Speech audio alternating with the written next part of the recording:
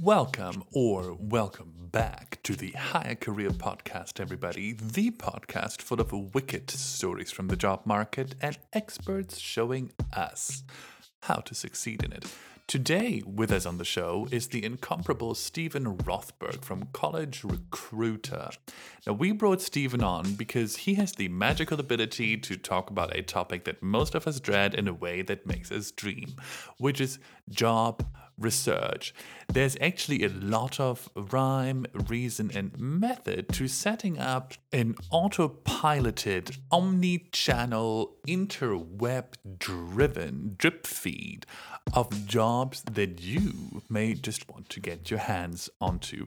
And we brought him on in particular because we have all been in this strange situation where either we're still on a job or we're unemployed and we need a new one, but it just feels so incredibly overwhelming to get started with this. The world is a big place and you could be anywhere, possibly could be doing anything. How do you even start? This is a two-part episode. Part one is going to deal with what comes before the job search. How do you find out what are your values? What are you good at? What are you interested in? So stay tuned and as per usual, cue the funky beat. Let's go get it.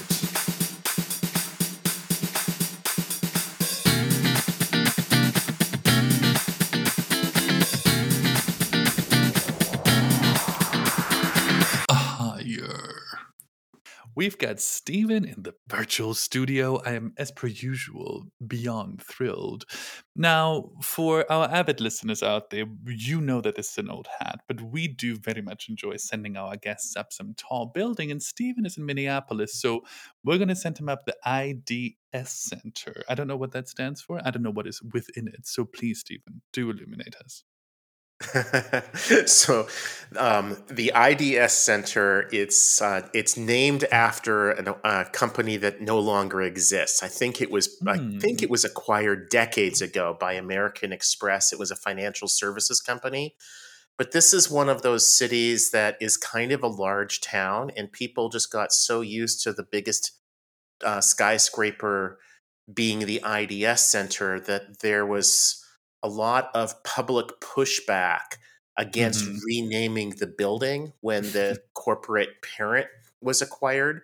And you see the same thing in some other cities, like in Chicago. People still talk about the Sears Tower, even though for probably a decade it's been, I think, called the Willis Center or something like that now. It's old habits die hard.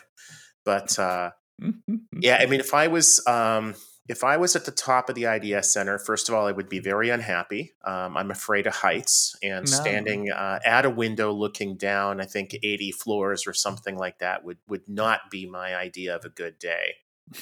But I would be looking out over a metro area of about 3 million people. It's got literally hundreds of lakes within the metro area, bike paths, etc. We're one of the coldest large metros in the world, and yet we have the second highest percentage of people who bicycle to work, commute to work by bike. And that includes about 3 months of really brutal winter. So I think that there are a lot of people here who are really into physical fitness, and an even greater number of people who are just absolutely freaking insane. From what you were starting to describe there, I thought, oh, that sounds like Switzerland. We've got hiking paths, we've got lakes absolutely everywhere. However, barely anybody's on a bicycle because I always say even when you're going downhill, you're going uphill because this is a very mountainous area. But so fear of heights, not a problem. Then, keep this elevator ride up the tall building as short as you like or as long as you feel comfortable with. And let us know, who is Stephen? Yeah.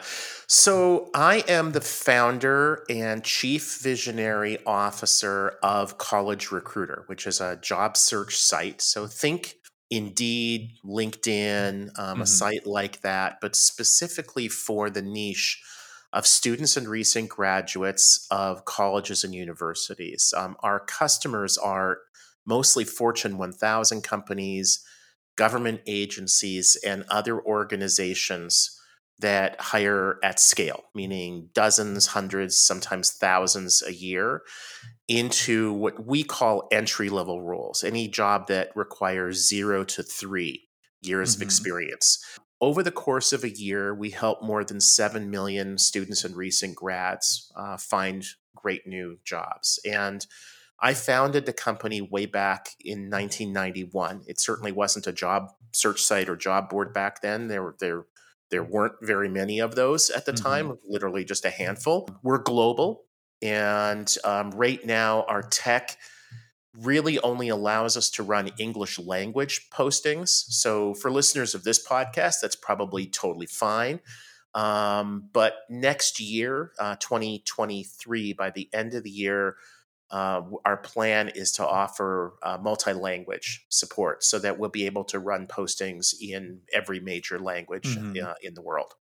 Oh, hello, inclusion and global reach. I mean, good for you. It does make me chuckle that you said 1991. I'm not going to disclose my age, but I was very young at the Oh, time. Yeah, oh, yeah. I'm gonna have to hunt you down and do some serious damage. I was one. I was one. So And well, that's really cool. So was I. I was just very very precocious as a 1 year old entrepreneur. Bookkeeping was a bit of a struggle because I yeah, didn't know yeah, how to yeah. add past two. But Literacy. other than yeah, The yeah. vision was there. The vision was already there, which is, and the German word for this would be a Wunderkind. Thank you so much for this for the expose. I think already anybody out there that is looking for this kind of gig, absolutely check out Steven's platform. I'm going to leave all of the applicable links in the show notes down below. If you do not know where this is, you are forgiven. But whatever podcast player you are listening to this episode in, there must be some kind of tiny arrow next to it that will drop down a large SEO savvy blurb that I've created, but also some useful links for you. But let's hop straight into this episode. And before we go into the art and craft of finding a job that actually suits you and how to structure this research that feels so overwhelming to so many of us, let's do a little bit of orientation. And first of all, to help us all be confident in what we're about to do.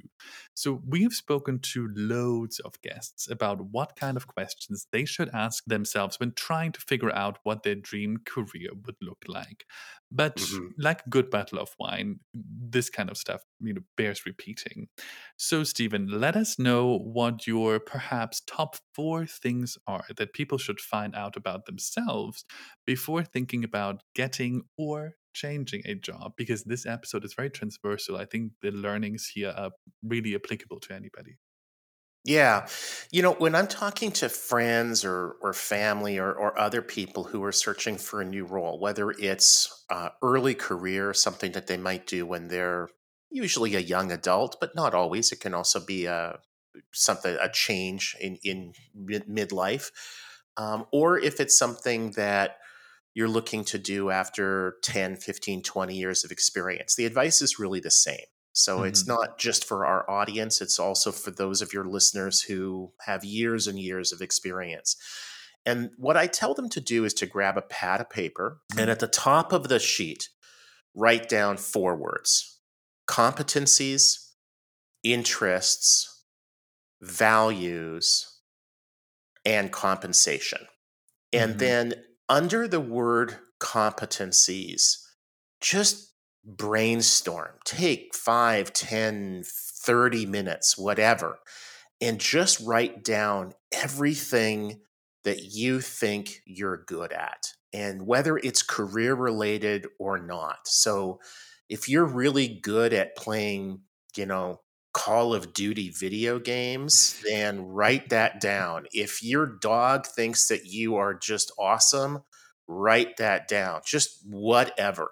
And under interests, anything that captures your interest. Do you really like watching, teenage dance movies on Netflix? Write that down. Just whatever. Values would be things that matter to you, that are important. That might be things like feeding the homeless. It might be things like helping elderly ladies cross the street. It might be things like um, going to a homeless shelter and feeding people. Just, anything, volunteering in your church, anything along those lines. And then under the last column, which I've added that over the last 5, 6, 7 years, the compensation, Mm. things that you need to live, paying bills, rent, food, medicine, childcare, whatever. And then literally take a break, walk away, come back an hour or two later, a day or two later, and then take a look at that sheet of paper and look for commonalities. I've had people say that the best way that they can do that is by Mm. not focusing on individual words on the sheet, but just sort of like looking at the sheet as a whole and almost blurring their eyes a little bit and look Okay. for themes that go across all of them. So, are you really good at video games? Are you interested in computer programming? Does automating some kind of a work function to make people's lives easier matter to you? Those sorts of things. That's going to lead you down the path of maybe a software development is something that you should be looking at, or Mhm, mhm, being a tester for a software development company. There are loads and loads of different occupational fields mhm. within that general area. But just look for those and kind of circle them, make notes.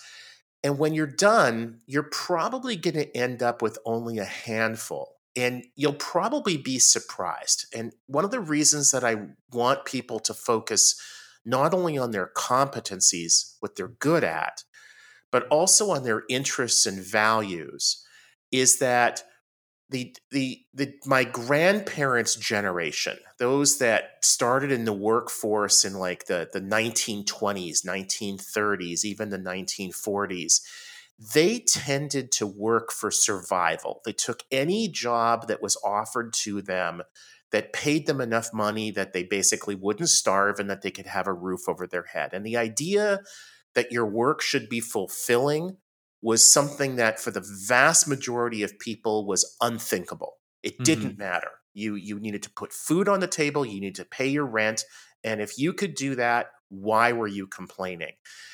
The baby boomers came along, and the people who were working in the 60s, 70s into the 80s, they started to accumulate some wealth. Wealth moved from the upper class into the middle class, and people started to be able to say, I might be able to afford a second home, a second car, a new microwave. They started to be able to have some disposable income that didn't go to life's basic necessities. And so then they started to look for that in work. It wasn't just taking any job, it was taking the job that provided them with the highest compensation. But again, not necessarily and probably not the job that offered them any kind of fulfillment. Millennials and Gen Z, that the generation that's coming into the workforce now, people are starting to call them Zoomers rather than Gen Z or Gen Z. They are also really, I shouldn't say also, but really for the first time in human history, you have a very large cross section of people who are not just working for survival, who are not just choosing jobs based upon the compensation because they now have choices between Mhm. jobs, but they're also choosing jobs based upon their interests and values. I think that's fantastic. I think people should be able to certainly pay their bills. They should be able to do work that's interesting, that's important to them. That last column really comes into play because there are going to be occupations that you're good at, that you're interested in, that matter to you, but that don't pay nearly enough for you to survive. Now, Mhm. if you're a trust fund baby, if your parents have wealth, if you have the word count or prince or lady before your name, then you probably don't have to worry about that. But for the 99.99% of the rest of Mhm. us, you do have to think about what do I pay for rent? What do I pay for food? I have adult children. All three of my kids are in their 20s. And one thing that I've seen from them, their friends, that generation, is that they've adjusted better than my generation, Gen X, did, and certainly better than the previous generation, baby boomers, did, what their financial obligations are so that they can have more flexibility in Hmm. their life, their professional life, their personal life. So I see a lot of young adults making very deliberate choices to live a simpler lifestyle, not to Hmm. accumulate a bunch of stuff so that they can travel. Rather than spending money on things, they're spending money on experiences, and that translates into the kind of work that you do. So, Very hope that true. helps. It's an interesting notion that people no longer have to work for survival. There's a stream of frustration, I want to say, amongst Mm. the workforce that is maybe in their late 40s and the early 50s that see a lot of entitlement Hmm. in that mindset.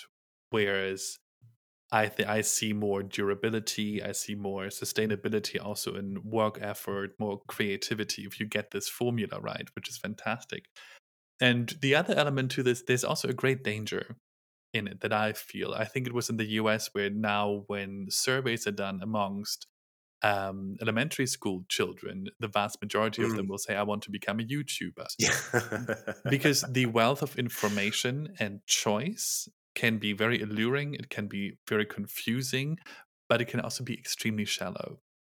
And so, as a podcast producer, you know this, that people listen to this half an hour episode, hours and hours and hours go into making these.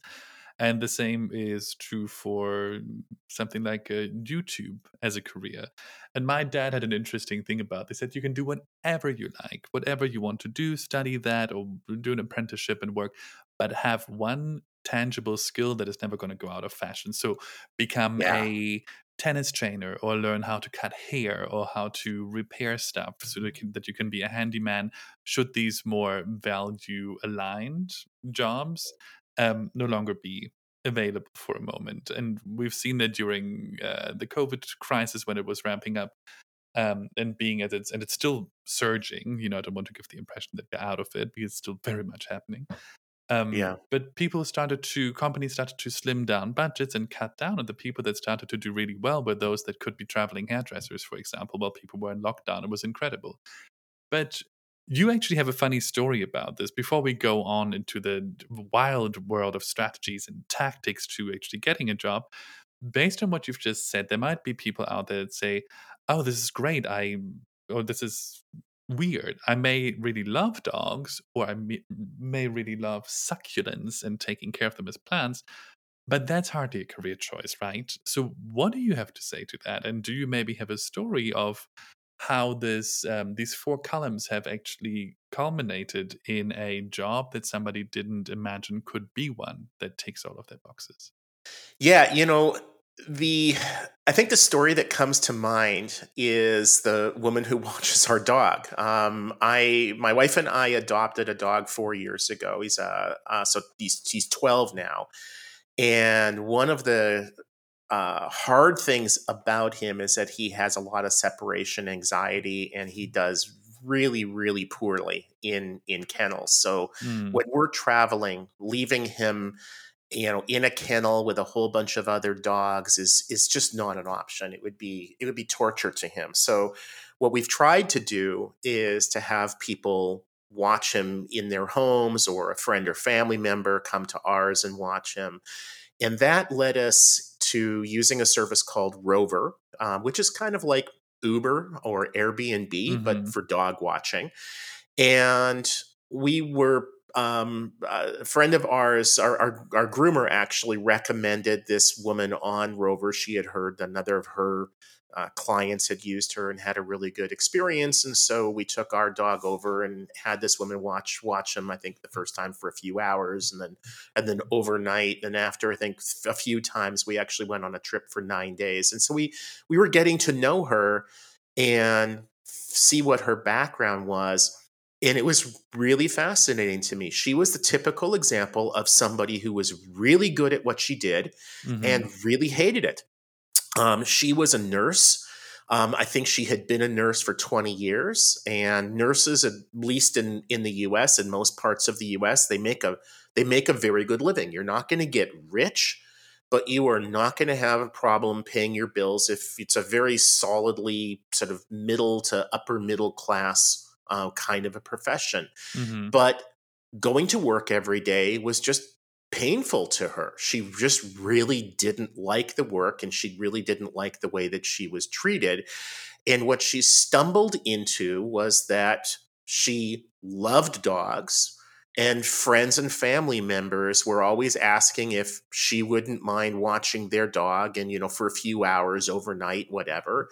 And as she started to do that more and more, they started to pay her. It's like, oh, you're watching our dog for 4 days, please let us pay you. If we had to leave him with our vet or a kennel, it's going to cost us $25 or $50 a day. Let us pay you that. Our dog is going to be much happier with you, so it doesn't cost us any more money. Everybody wins. And so she started to do this. Mm-hmm. And this side hustle, if you can call it, became a business. So Mm-hmm. she quit nursing, actually before COVID, and all she does is watch dogs. And interestingly, or at least I find it to be interesting, the primary demographics of her customers are nurses. They will No. come by her place at 6 a.m. with their dog Mm-hmm. and leave their dog with her until 6 p.m. at night. Or, nurses, like a lot of other occupations, hey, if there's an emergency, your 6 p.m. quit time might become Yeah, 7 yeah. p.m. And Mm-hmm. so you have to have some flexibility with whoever it is that's watching your dog, or if your dog is home alone, it's just they, hopefully they're good at crossing their legs. And so Mm-hmm. she turned what was sort of a hobby, an interest, into a profession.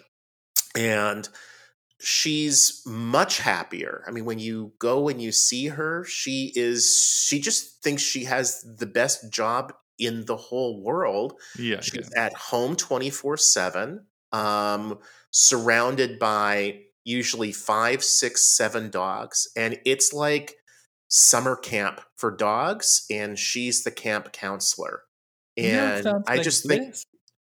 yeah, it sounds fantastic.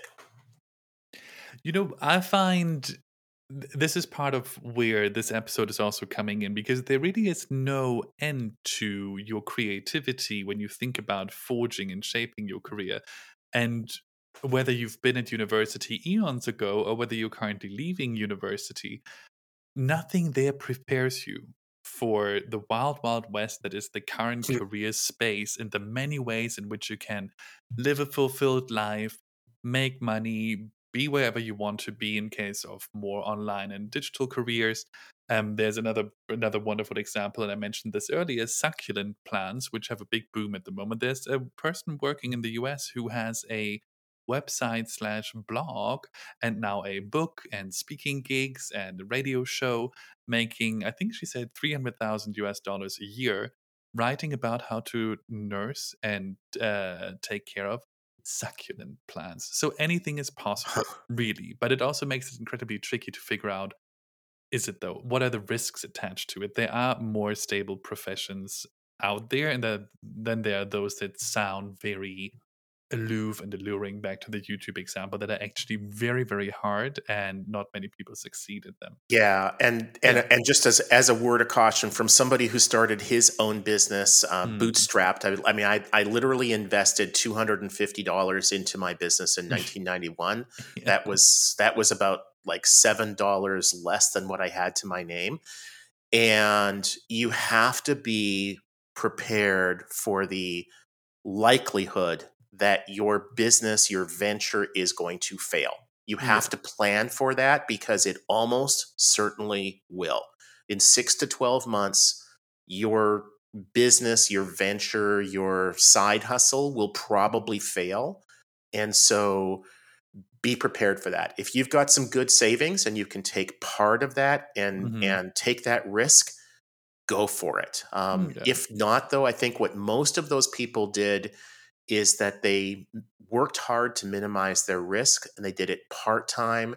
They dabbled in it. They did it, 5 hours a week, or maybe rather than listening to podcasts like this. No, they should listen to podcasts like this. Never mind. Oh, they But absolutely should they, listen to yes, podcasts like this. absolutely. And tell all their friends. In fact, I should spend most of their time telling all their friends. Hmm. But don't quit your good job and take a huge financial risk that you can't afford to take uh, by starting a new venture. Really, there are lots of ways that you can minimize that risk, and sticking your toe in the water is and seeing if it works, doing it part time is usually a really good way No, it's very, of very figuring true. out if it works.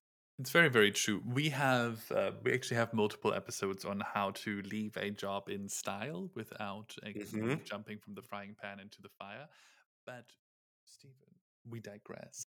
This was part one of an episode series. It turned into a bit of a long episode, hence splitting it into two pieces.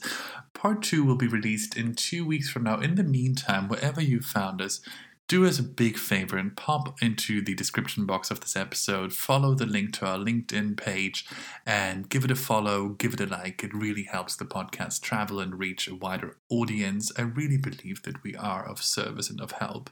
And until next time, people, stay well and let's go get it.